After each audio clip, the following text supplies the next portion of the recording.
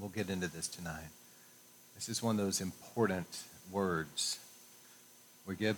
All right, so let's pray. Father, we thank you for tonight. We thank you, Lord, for an open heaven, your presence here. What an awesome presence of God during the worship.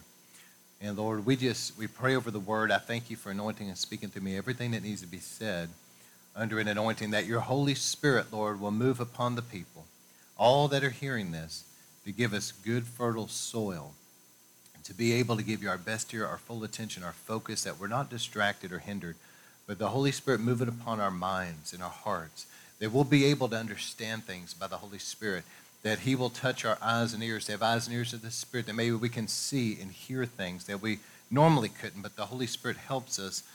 And like the book of Ephesians, the enlightening the eyes of our hearts, that the Holy Spirit will enlighten the eyes of our hearts, that we'll be able to see truth tonight. And Lord, I thank you by your Holy Spirit that we're going to lock in and focus. We're going to get everything out of this. And as you speak through me, let this be as living seed sown into good soil that'll be watered by the Holy Spirit, take root, grow, and produce a hundredfold harvest of eternal fruit that remains till Jesus comes.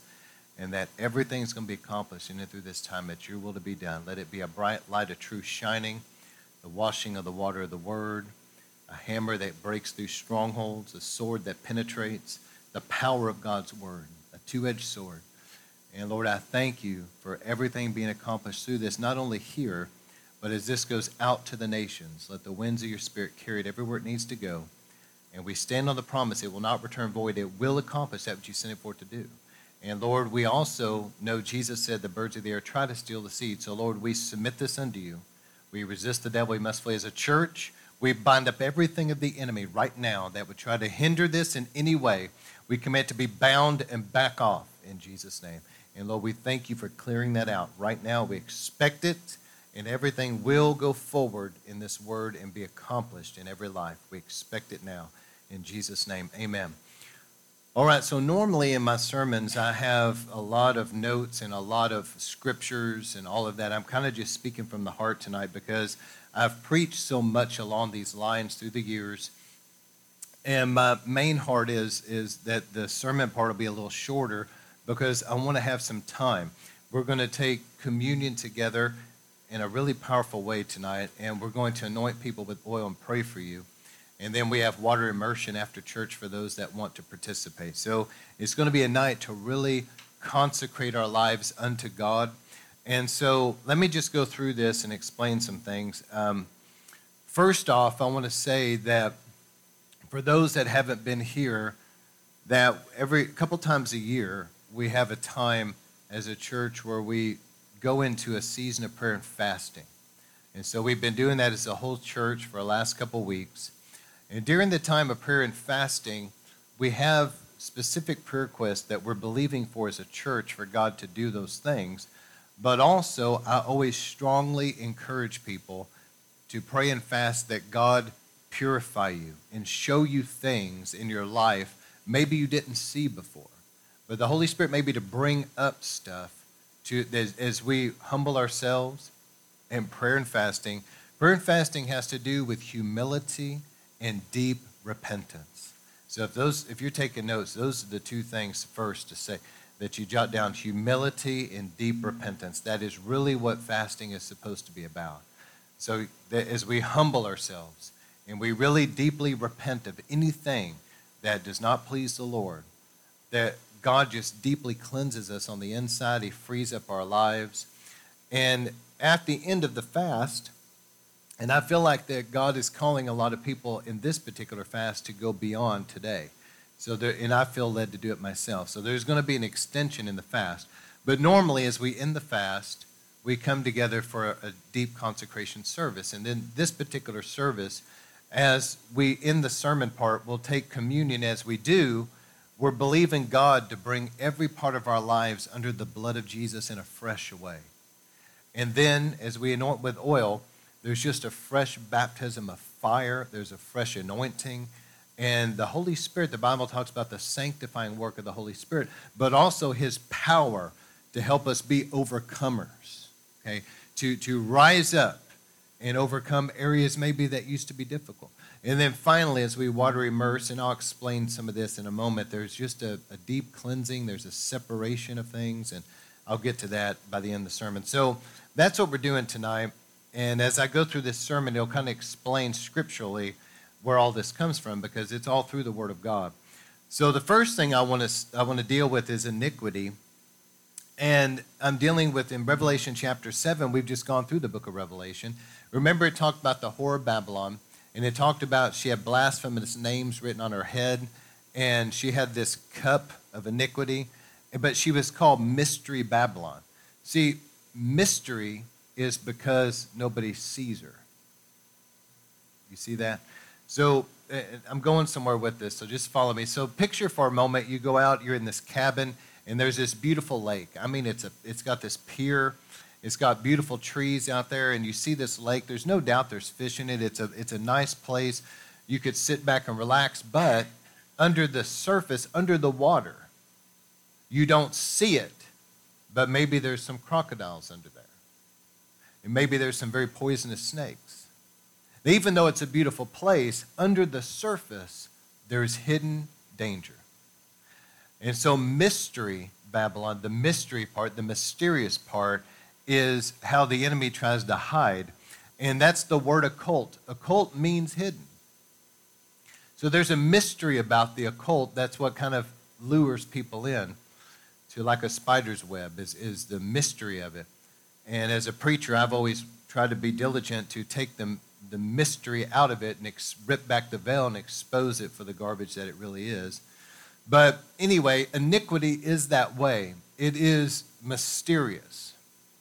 So let me explain this. And again, if you're taking notes, these are the things that you really need to know. And again, I'm not going to belabor the point, and I'm not going to go into great detail and make this a long sermon. I'm going to just systematically go through this, okay?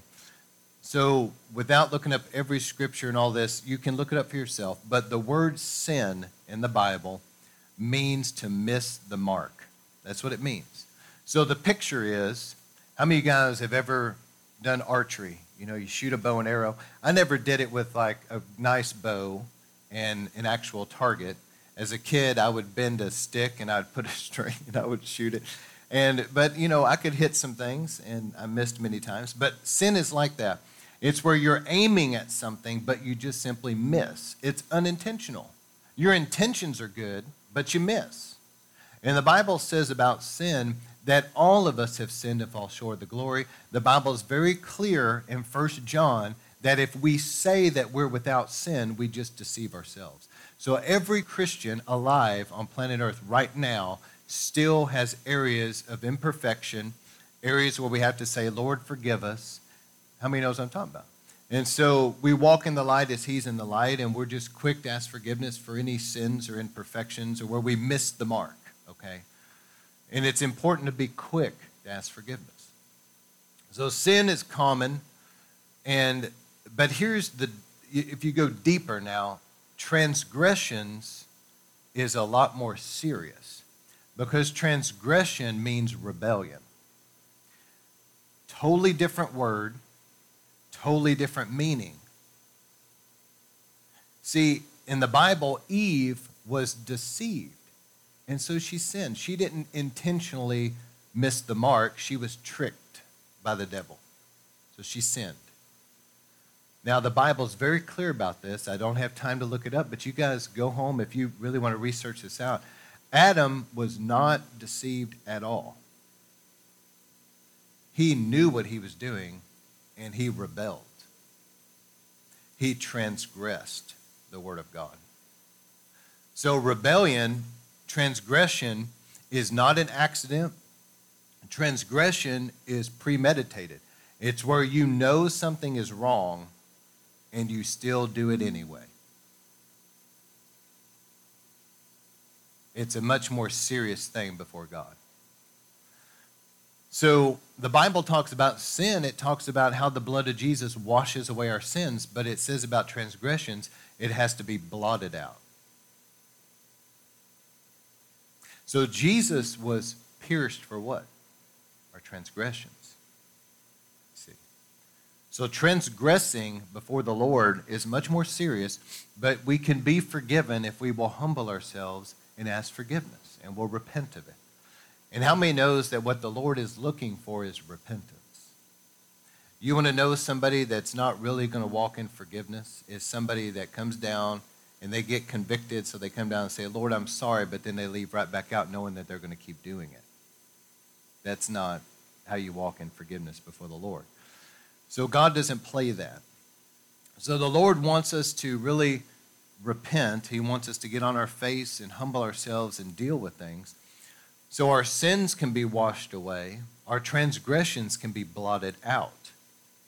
But iniquity is altogether different. It's a different word, and it has a very different meaning, and it is actually even more severe than transgressions because iniquity is actually like a bondage. So the word iniquity means this. It means like bent or crooked. Now you guys are familiar with like a corkscrew. So imagine if you have to remove a cork out of a bottle and you take one of those corkscrews down into the cork, you turn it, it gets down in there, and you can pull that cork out. But see, if you have something that's straight, like a nail that's just driven in straight, and then you have something that's got that corkscrew that you tighten it down in, which one is easier to rip back out of the wall? The nail just comes right out. The other one takes some real pulling to get it out. Iniquity is like that corkscrew. It's bent, it's crooked, it gets a hook in people like a fish hook. It gets down in there, and it's difficult to get out, but the Lord can deliver us from anything. But see, what iniquity is, it's a bent, crooked thing within. So people say, well, Pastor, why is it that I've had this besetting sin? I've prayed about it, and I still struggle in this specific area. You know what it is? It's because it's not a sin, and it's not even transgression because you're not rebelling. It's an iniquity root in you that the Lord needs to take out of you. That's what it is. And you're in bondage to that until the Lord takes it out of you. See, sin, you just confess it, it's washed away, that's the end of the matter. Transgression is a little more serious. You need to get on your face, Lord, I rebelled, forgive me. He'll blot it out. But iniquity has got to be taken out. So iniquity also, it's very mysterious, but not only is it something that an individual will deal with, but most iniquity, I'm not saying all, but most of it travels down the family bloodline, and you can see it in the family. That's why you see certain things in entire families. You'll see that a family is given to angry outburst, rage, strife, divorce. They can't even get together to have a barbecue without somebody starting a fight with each other. The cops are called. And you're wondering, what in the world? You know what it is? It's iniquity in that bloodline. There's something there that's like a rage in their blood. Where did it come in? How did it get in that family?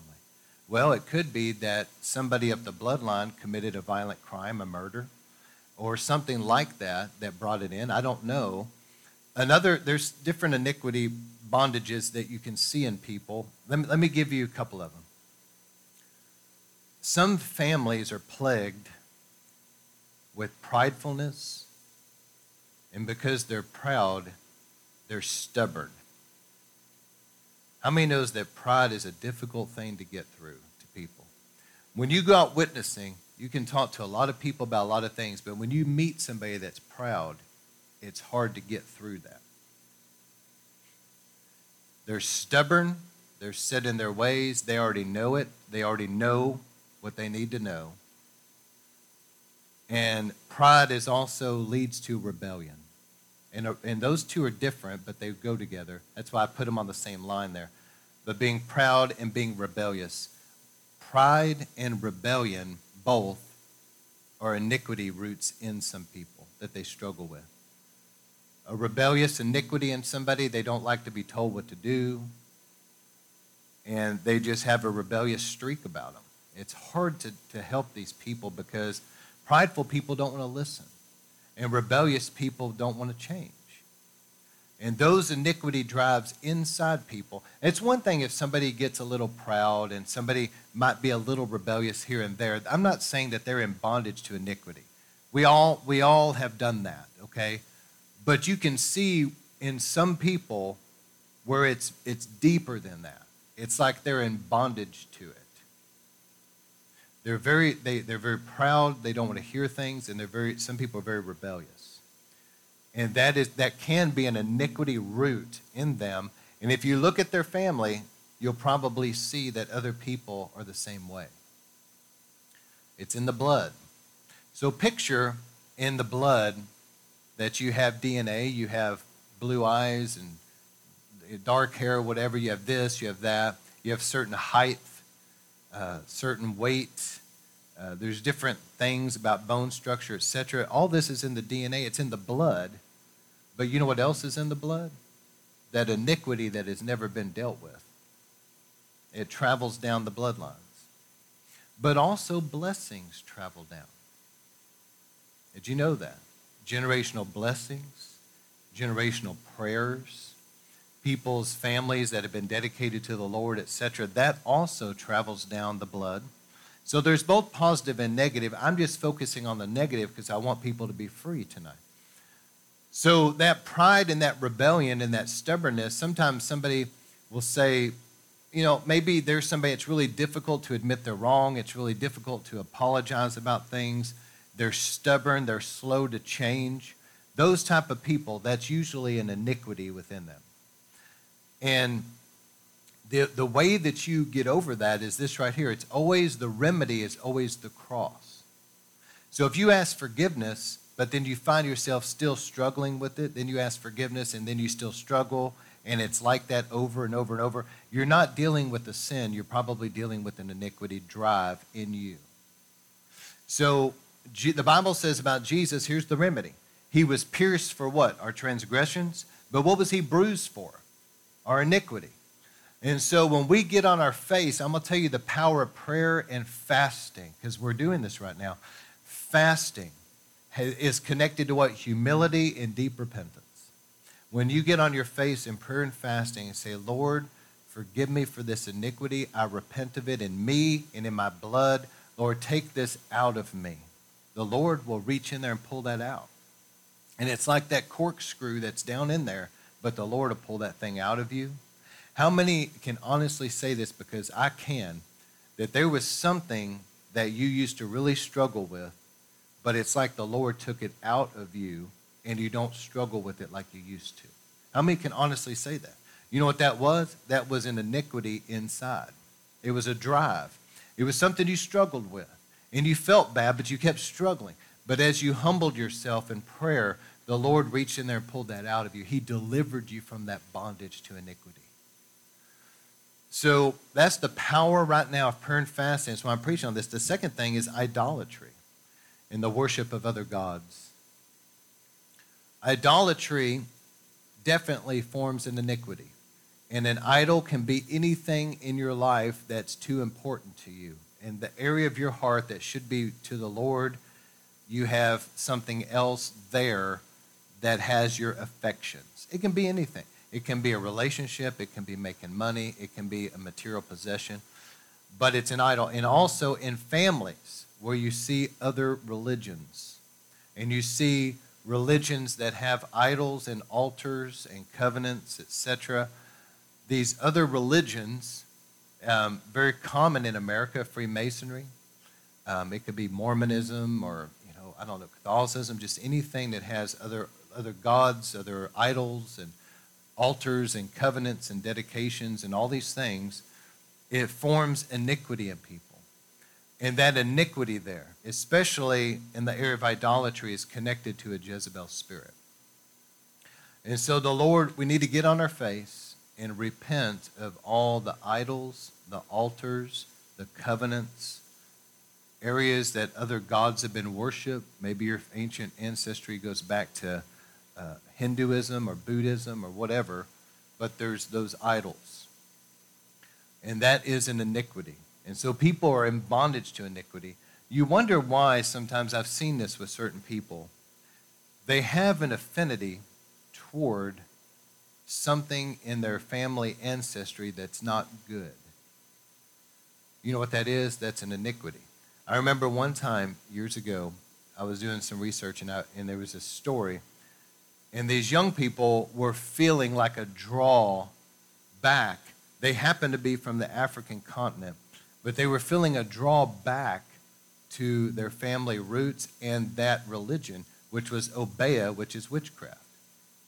And I was sitting there thinking to myself, they're from America. Why in the world are they wanting to go back to that religion, that witchcraft? What is drawing them back? Well, it's simple. Iniquity that's in their blood. And so until they get on their face and say, Lord Jesus, I give you my life, I give you everything. You know, and people that never, see, there's a stubbornness in some people that they only go so far in Jesus. Other people sell out and go all the way, but others will only go up to a point, and then they always shrink back. But if you ever get to the place where you surrender every part of your heart and life to Him and say, Lord, I repent of all this stuff, all this junk that's been in my family blood. I repent of it. I turn from it. Let the blood of Jesus cleanse me and separate me from all this iniquity. Take it out of me. There's a freedom in that. Also, the occult. This is a big one.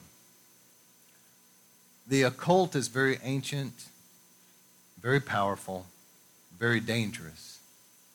And Satan has done a very masterful job of infiltrating things targeting children and teenagers with witchcraft and the occult like you wouldn't believe.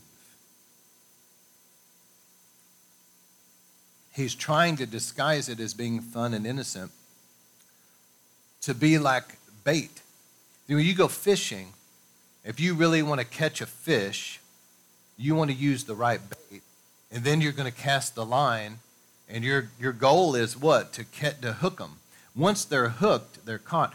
See, these children shows and all that are like casting bait, and the enemy's trying to seduce them toward the occult.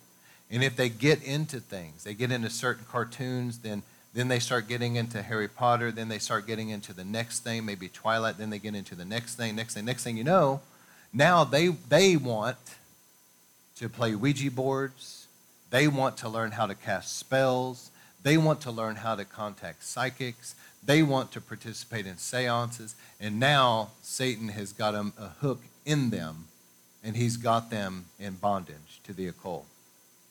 And they've opened themselves up from the occult of demonic spirits and curses. So now I've seen some people, because I'm dealing with iniquity tonight, that have something in them that is like they feel drawn to the occult. And they wonder, why is it that I have this fascination and this desire to watch these dark movies? And why do I feel like a draw toward this occult stuff? Well, could it be that some people in your family ancestry were in the occult? And therefore that iniquity is in your blood, even though you yourself have not participated, you feel some kind of a fascination and some kind of a seduction toward it, that something wants you to go that direction. You have an unhealthy curiosity about it. It's like an itch that you want to scratch in your life. You know what that is? That's iniquity in the blood. And the occult, here's what the occult will do in people. It will also put in them some kind of a spiritual lust toward darkness, spiritual darkness. There's a lust for spiritual darkness. And the reason why people many times get in the occult or get into things like Freemasonry and other realms of the occult, because there's an aspect of that, I don't have time to get into it, but it is connected to the occult, is because they want some kind of hidden knowledge and power. You see that? So there's an iniquity also in the occult of wanting knowledge and power that you don't have. Power over other people.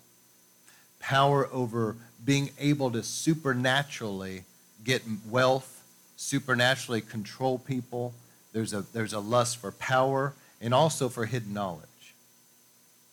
Then the next thing would be sexual lusts. You can see this in families, and you can see that certain people struggle with this. They have something in them that's a drive towards sexual lust, toward pornography. And even though they pray about it and they ask forgiveness, see, it's not just a sin, but they're in bondage to it. And they feel like this drive that they can't shake.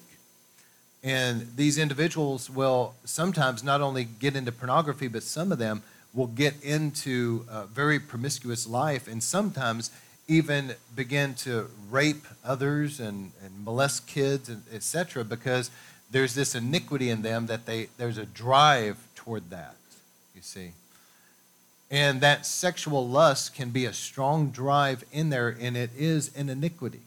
And you can see it in families. You wonder why certain families seem to be plagued with certain things. Certain families, you see that sexual lust and pornography, and you see maybe adulterous affairs and promiscuity and things like that. It's so pervasive in families. But see, that's that iniquity in there. And I don't have time to get into Freemasonry. I've picked on it a couple times, but it not only is idolatry, and it not only has an occult aspect to it, but it also is very sexual. And I don't have time to get into this, and a lot of people on the lower levels don't know that, but it is very sexual, and even the apron that is worn is connected to the sexual aspect of it. So you'll see that there's definitely some kind of a drive in some people that's lust. Now, the next one I would mention is like a bloodlust. There are certain people that there's an iniquity in them that is there, and they feel maybe they're fascinated with certain types of movies that are extremely graphically violent. And they don't know why, but they really enjoy watching these movies that people are just graphically mutilated. And they fascinate maybe about these things. They get into video games that are like that, and they have some kind of a bloodlust in them, and they may even have tendencies toward murder, that they think about it in their mind. They have tendencies toward hatred. They have tendencies to have a rage come up within them, to blow up in a rage and get violent. And where somebody else would just argue and fight, this person will pick up a knife and argue and fight. And they're dangerous. And what you're dealing with there is you're dealing with something, an iniquity drive in them that goes back to something to do with murder and violence. And there's like a bloodlust. And the Lord needs to take that iniquity out and deliver them from maybe some kind of a spirit of murder or hate. There's also an iniquity about money. It's interesting that Jesus said the love of money is the root of all evil. So that's an interesting statement. Of all these things I'm reading, Jesus referenced the love of money as a root. You know what that is? That's an iniquity. Iniquity is like roots that are entangled down in you. You guys ever try to pull a weed out of the ground, and it's got, what has it got? It's got roots going all these different directions, right? And so it's kind of hard to get that thing completely pulled out by the roots. That's iniquity. See, it's entangled. It's like screwed down in. It's entangled down in somebody, and the Lord's got to reach in there and pull that thing out by the roots. But see, here's what I'm getting at tonight. If we will humble ourselves, all of us, and get on our face in prayer and fasting and say, Lord, forgive me for this iniquity. It's been in me. It's been in my family blood. We're guilty. I'm guilty. I repent. Lord, forgive me for it and take it out of me. With prayer and fasting, the Lord will take that pollution out of you. That's why Catherine Coleman always prayed, take out of me by the roots and kill what's not of you. Take it out of me by the roots and kill it. What a prayer to pray. She was dealing with iniquity. And let me tell you, the love of money can definitely form an iniquity. And you'll see that people have this thing about being discontented. Nothing they ever have is good enough. If they get a nice car, they want a better car. If they get this, they want two of them. They're just never content. They're never really happy. And it's in their heart. Y'all hear what I'm saying? It's in their heart that they themselves are not content and happy within them. And it's a root of the love of money. And that iniquity in some people, if it's not dealt with, it can result in greed. People will be willing to step on another person. They're willing to rip off another person. They're willing to swindle. They're willing to hurt somebody else in their business, to damage another person, to be able to get ahead. But it's this love of money that's like a drive in their lives, in iniquity, okay? So discontentment that leads to grumbling, also being negative and grumbling and complaining about things because they're not happy within themselves, all right? So that's the iniquity of the love of money. And then the last iniquity, and let me say in here that I didn't necessarily mention everything. I'm just trying to give you things to think about. I didn't mention in here about substance abuse. But you see that in families, don't you? And pharmakeia is a spirit. And that's where drugs come in. And in the Bible, it's connected to sorcery. And it says that in the Bible. And so you see that there's substances that are iniquity. There's other things like a Jezebel type thing and controlling behavior. That can be an iniquity. There's other things that I didn't mention. I'm just trying to give you things to think about. The final one I do want to mention is bitterness. So when people don't forgive quickly and they harbor unforgiveness, here's what happens. Over time, it begins to form like a root and it becomes bitterness. And that bitterness forms deep roots inside somebody. It's like black roots that are spread down in. It defiles the person. It changes their personality. And not only that, it opens the door for a lot of sickness and health problems. But bitterness is an iniquity. And the Lord has got to take that out by the roots. So if you just simply get hurt, you have unforgiveness, and then you forgive, how many knows that it's kind of over at that point? You need to forgive from your heart. How do you forgive from your heart? Well, everybody close your eyes for a second. It's not intellectual. It's something in your belly, because that's where your spirit is. It's from your deepest place. And you can literally, with your mind, envision that person. And when you do, you may feel all kinds of hurt, but you say, Lord, help me right now. Forgive this person from my spirit. I want to release them 100%, that there's nothing there anymore. I forgive them. And you feel like a release. That is forgiving from your heart. It's forgiving from your spirit, okay? And then once you forgive people, the Bible says to bless them. It's like tearing up the IOU, isn't it? You feel like they owe you something. How many knows a lot of people, when they hurt you, they are wrong, but you're never going to get an apology out of some people. So you're just going to have to tear up the IOU and let it go, give it to God, who says, vengeance is mine, says the Lord, and you've got to be okay. And you can't hold unforgiveness because you're not going to hurt the person. You're just drinking spiritual poison by doing so. That's it. You're only hurting yourself. So you need to close your eyes and forgive them from your spirit, release them, let it go, tear up the IOUs, give it to God, bless them, and go on with your life, okay? So that's bitterness, but also evil speaking. You ever noticed in certain families, there's a tendency in them to hold unforgiveness, and they hold grudges. You guys ever seen that in certain families? They hold grudges. That's an iniquity. Another iniquity I mentioned here is evil speaking, because a lot of times it's connected to unforgiveness. If somebody gets upset and then they want to go run the person down, right?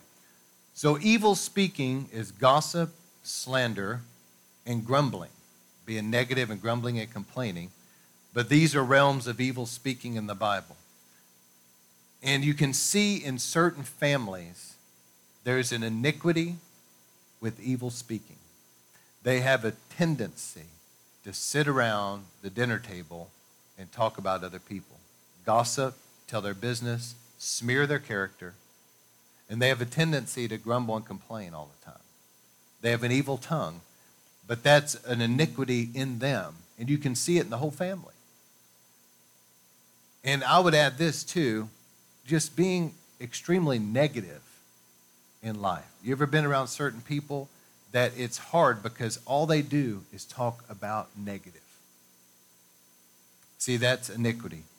So this is just a few examples. There could be other things, okay? So don't limit yourself to this. If things come to mind, write it down. But those that are taking notes, I want you to think about, is any of this, do you see this in your family? Do you see certain tendencies towards strife and fighting? Also, in the realm of rebellion, homes out of order, husbands not leading, wives not submitting, children not obeying. There's not that order in the home. You'll see a lot of times in families that the entire family is that way. Why? Because there's an iniquity there, a rebellion against God's order. And let me just rabbit trail for a second about something. I feel like you guys need to know this. So you're going to see in these, what the Bible calls the last days, we don't have a lot longer till Jesus comes, okay? You're going to see what I'm about to tell you. The Bible predicts great deception. And I'm looking at this, and I know you feel the same way. I'm looking at some of the things that's going on, and it's insane. It makes no sense. And you know it. You know that it's confused. Now, what people do is they say, well, these bunch of idiots, they're the dumbest thing. You know what, though? Here's the thing.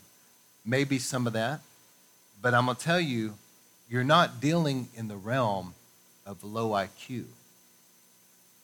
There's some of these people, if they take an IQ test, may be intelligent, and they may be educated. You're dealing in the realm of great deception and confusion. It's different. And you're dealing with great rebellion against God. Hear me. Great rebellion. God made somebody a man, and they're going to turn him into a woman. You know what that is? That's rebellion against God Almighty. You take, God creates life in the womb, creates life, and what they want to do? Kill that life. Great rebellion and murder. In America, unfortunately, it's so pervasive that people just... But even the fact God has an order in the home. The husband's supposed to be the head of the home, make the final decision. They're the leader. I'll never apologize for sinning with God. Not popular in America. That's what the Bible says. But what do you see? In every sitcom and every show and every movie, they always play the guy being the biggest idiot that ever lived, and the wife always runs the show. You know what that is? Great rebellion against God and his word. Children. The Bible says in the latter days, children will disobey their parents and rebel. Do you know that? You're living in a time where that's, some of you young people, that's all you've ever known, that's all you've ever seen. You think it's normal. It's not normal. Some of these people that are older than 40 and 50 remember when that wasn't always the case. But what you're dealing with, great rebellion against God. Society. It's just, there's deception and there's rebellion. All right. So how do we deal with this iniquity? Again, there's 3 levels of deliverance. The most important level of deliverance is that you deal with the legal ground. So we've got to get on our face and we've got to repent. We got to say, Lord, we've sinned. We're guilty. Lord, forgive us for our sin. Okay, there's got to be a repentance. And when people humble themselves and repent, then that legal permission is cleared. So there's 3 things about repentance. Number 1 is, have you really truly forgiven everybody from your heart? Because if you don't forgive others, God cannot forgive you. Number 2, have you truly confessed and repented of all your sin and iniquity. And also you need to say, Lord, that in my family, because a lot of that iniquity is family-based. And then number 3, is your life obedient to God? Because there's some people that have that rebellious iniquity streak in them, that they don't have their life lined up with God. There's areas in their life that are rebellious toward the Bible. They don't obey the Bible. And because they're rebelling in certain areas, even though they say, Lord, forgive me of this, your life has to line up with the Word. Okay? So number 1 is canceling the legal ground. Then number 2, once you confess and repent of your sins, you're in obedience, you forgive people, your life is right with God, then you can destroy the works of the devil. You have authority to destroy Satan's works, to break every curse, to destroy the strongholds, and then you can drive out the enemy. But until you repent, you don't have authority over it. That's why sometimes you take authority. I've done this many times praying with people, and certain people just bam, bam, bam, they're set free. Other people, it's like you're coming up against a brick wall. There's something still there, some kind of legal permission, some kind of stronghold. And when you really pray and fast and that iniquity is purged, then that stronghold can be cleared. Is this making sense? So let me say it again. We've got to cancel the legal permission by deep repentance. Then we can destroy the devil's works and we can drive out the enemy. But you don't have authority until you've done the first. As long as things are not right, he's not moving. So we need to ask ourselves those questions. Have we really forgiven everybody? Have we really repented of our sins and iniquity? And is our lives obedient to God's word in every area? If we cannot answer yes to all these, it is not possible to truly be free from satanic oppression. And so this is how I want to close, is this. I dealt with iniquity. Now I'm going to deal with us being priests unto God. So many people, when you talk about a priest, they think of like maybe a Buddhist priest or a Catholic priest or Eastern Orthodox or something. No, we're dealing with God's priesthood that he wrote about in the scriptures, okay? So the Aaronic priesthood. But see, what God gave through Moses to Aaron and his sons and the Levites, and there was this priesthood, it has been fulfilled in Christ. So now, all true Christians, the Bible says that we are a royal priesthood. So we are priests unto God right now, which is a big deal. People that don't know the Old Testament don't understand the significance of that. But we're able to go into the Holy of Holies. And we have those priestly garments on us that are true Christians. You have the white garments of righteousness. You're made the righteousness of God in Christ. The blue garment of the baptism in the Holy Ghost and the gold garment of the glory is available. But as priest, here's how God would consecrate the priest. When the priest was going to be set in his priestly duties to be able to go minister near God, to get near the glory, the first thing was they would water immerse this priest. So he had to go through an immersion. There was a deep consecration. Then there was an animal that was sacrificed, the ram of ordination, and the blood was applied. They would put blood on the right earlobe, the right thumb, the right toe, representing the thoughts, the works of hands, the walk, and they were consecrated by the blood. How many knows Jesus fulfilled that? Now we're consecrated by what? The blood of Jesus. Then thirdly, they would be anointed with oil. And once they were anointed and went through this process, they were consecrated that they now could get near God, near his glory. They actually could go in, the priest, to the holy place and get right up against that veil where the ark was just right next to it, and they could burn that incense and pray. So the point is that there's a pattern here. And so in the New Testament, we're priests unto God. I believe the priestly garments is the same thing as the wedding garments or the bridal garments. And in the same way, there's 3 ways that God still uses. It's the same pattern. In 1 John, it talks about the blood, the water, the Spirit. These 3 testify. There's the same pattern all through Scripture. And you remember how Jesus sent out the 70 and they anointed people with oil? and demons left them and they were healed. Remember that? And so we see the same pattern. So as priest unto God, here's how God's going to consecrate.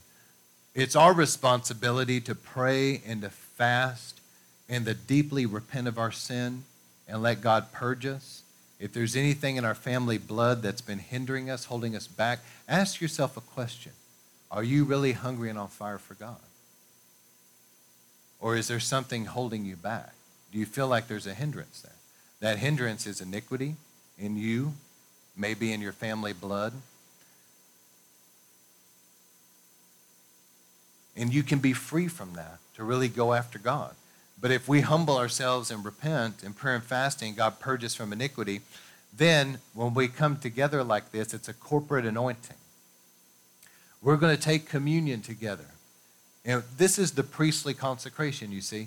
As we take communion, we're bringing our body, soul, and spirit, and every part of us, even our blood, our DNA, our generations, we're bringing everything under the power of the Lord Jesus Christ, his body, his blood, what he did for us on the cross. We're bringing the blood of Jesus fresh over our lives. It's a deep priestly consecration. The power of the communion table is awesome. I don't have time to teach. I've done a whole series on it. We've written about it in books. We've taught it in depth. But it is our covenant meal. What represents the Lord's body and blood goes into your body and blood.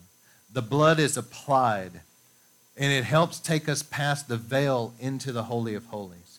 The Bible says that it's the cup of blessing we drink. It brings a blessing on you. And what I said, what represents his body and blood goes into our body and blood. There's a union with Christ. It's like the two becoming one, if you will, as you take communion. There's something special about that. That's kind of mysterious, but it's there. It's powerful. And the blood brings great protection from the enemy. And like I mentioned, it brings you into the glory. So that's the first thing, is the blood. The second thing is the anointing with oil. The Bible says in the book of James, if any are sick among you, let him anoint with oil, and the prayer of faith will bring healing. So we know that there's something New Testament about these things. We know that the communion table, we know the anointing with oil. But see, what the pattern God gave under Moses is now fulfilled in Christ, you see. So whenever we anoint you tonight, there is a deep consecration as a priest unto God, but it's not just oil on you in the natural. It is a spiritual oil that's going to pour over you here in a moment. And when we pray for you, the Holy Spirit is going to fill you, and there's going to be like a baptism in the Holy Ghost and fire. And so the Holy Spirit will fill and saturate you and clothe you in a fresh way. And that empowerment of the Holy Spirit helps you to overcome. I may have felt God's power when you get prayer sometimes, okay? So we're going to anoint you and pray for you. And my personal opinion is none of this is a once-in-a-lifetime thing. It's very religious, but different circles believe differently. But I'm just telling you, I believe that the communion table is as often as you desire, and that the Lord can fill you with his Spirit every day. There can be a fresh baptism in fire. There can be a fresh anointing, a fresh move in your life. And so we're going to pray for that. And then number 3 is the waters of immersion, baptism. And baptize means, the baptismo word means to immerse. So it's not sprinkle or dry clean, it's immerse. And so when you get immersed in water, there is such a power in this, okay? Unfortunately, a lot of the religious denominational circles have totally missed the depth of the power of what's available in this, because they just make it a religious tradition. Communion, the anointing, and water immersion is just a religious ritual with no power. Why is it that you look at revivals like Brownsville and other places, and they would water immerse people, and people were so overcome by the power of God they had to have people carrying them off? You see what I'm saying? It's supposed to be powerful, not a dead religious ritual. So when we immerse you, what's happening spiritually? Just like, remember, the priest was immersed. In the Hebrew culture, it's called a mikveh. It's an immersion. There is a deep priestly cleansing. And 1 Corinthians chapter 10 says that Israel was baptized into Moses through the Red Sea. So that's the pattern. So you're being baptized, and what's happening is that Red Sea, remember, it parted, but then it closed behind them. When the waters closed, how many guys have at least seen the movie? Okay. When the waters closed behind them, what happened? All of Pharaoh's army was destroyed. So what happens is the Lord destroys your enemies. And he helps then the Red Sea form like a water in between them and Egypt. There was some kind of a separation. So water baptism separates you from the torment of your past and things that have been trying to follow you. There's a power in baptism. It's an awesome power. And we have seen many times as we take communion, as we anoint with oil, and as we water immerse, all three, we have seen where people have been deeply consecrated unto God, and it's like a pollution is washed away. And we have seen where they have been delivered from things. I've had people tell me many times, Pastor, I felt something leave me. They're being delivered from stuff. And I've seen many times where people have been healed. So as you deeply consecrate your life, there's deliverance from the enemy, there's healing, and there's this deep priestly consecration so that you can go deeper in the glory. So the last two things I want to mention before we pray is this. How many want to go deeper in the glory?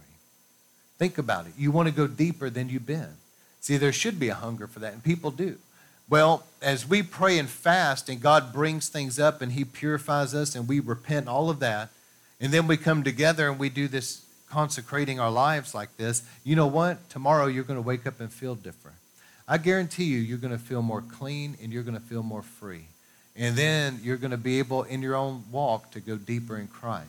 Because some of the hindrances have been removed that were there, you see.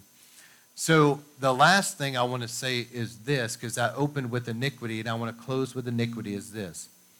When you deal with it in you, you're not just liberating yourself, you're liberating your family and your descendants. Don't leave it to the next generation. Don't leave a battle for them to have to fight. I'm going to tell you a couple stories as I close because you need to hear these stories for it to make sense. There's a man named Ed Decker that I really love and respect, and he got saved. He was in Mormonism for years, and his family was deeply involved in Freemasonry going back like 200 years plus.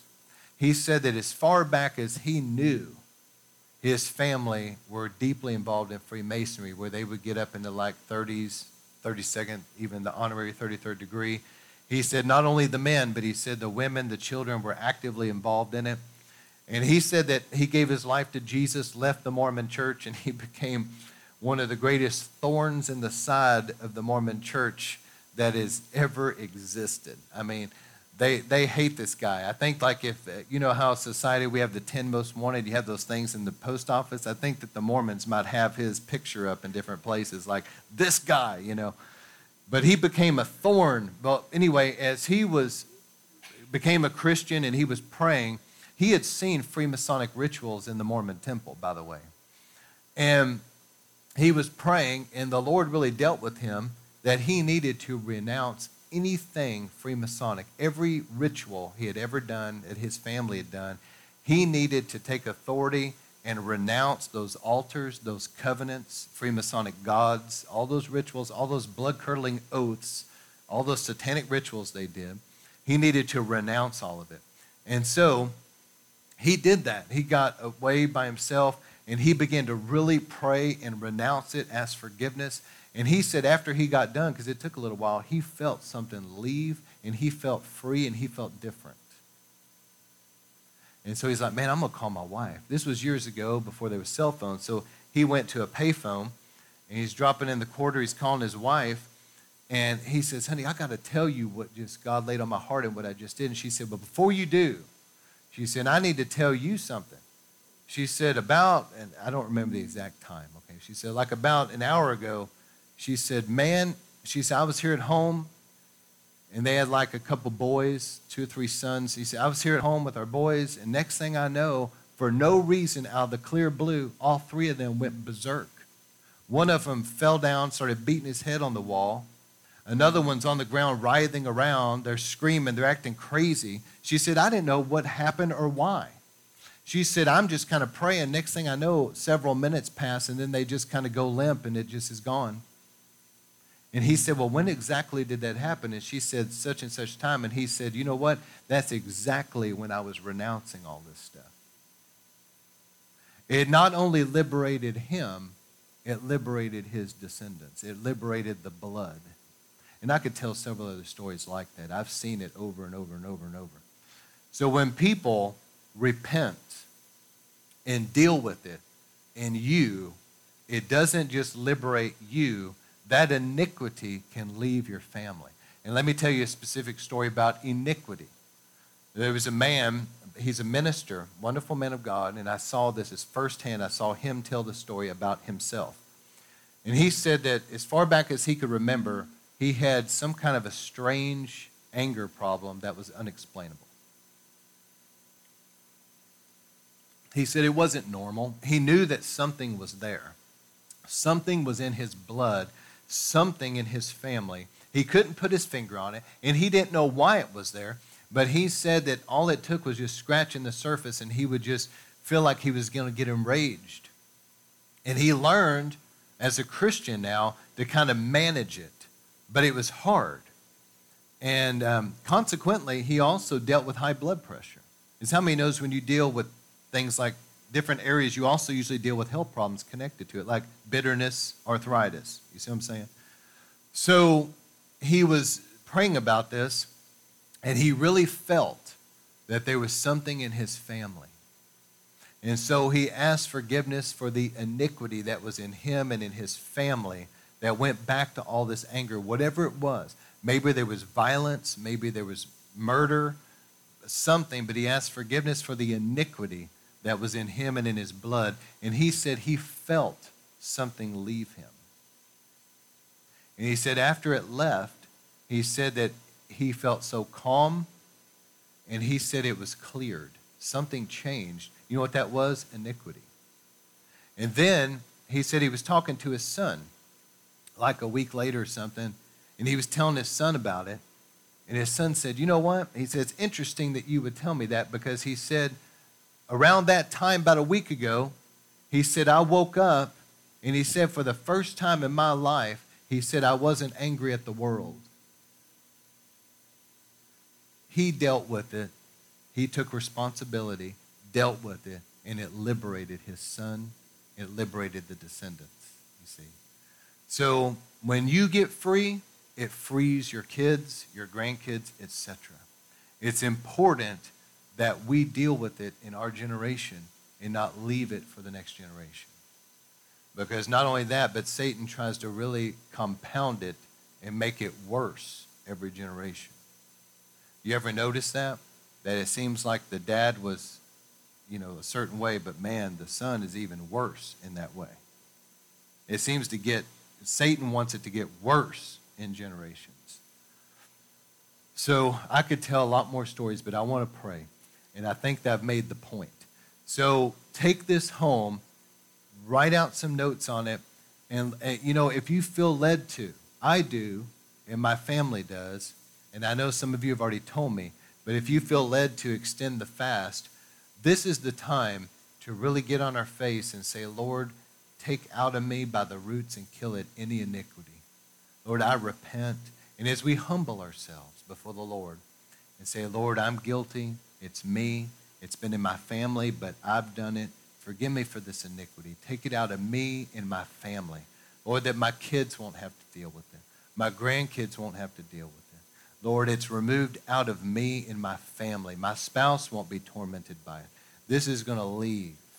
Lord, cleanse me. And once you do that, and you cancel that legal permission, then you have authority to drive it out.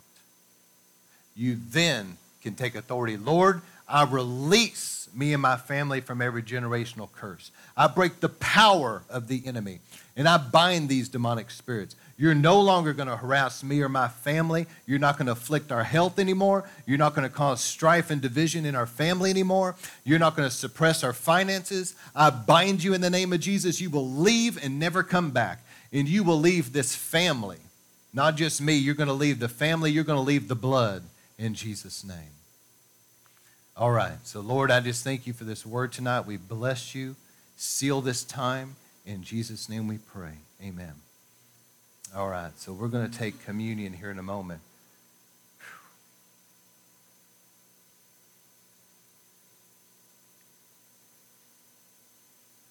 All right. As we take communion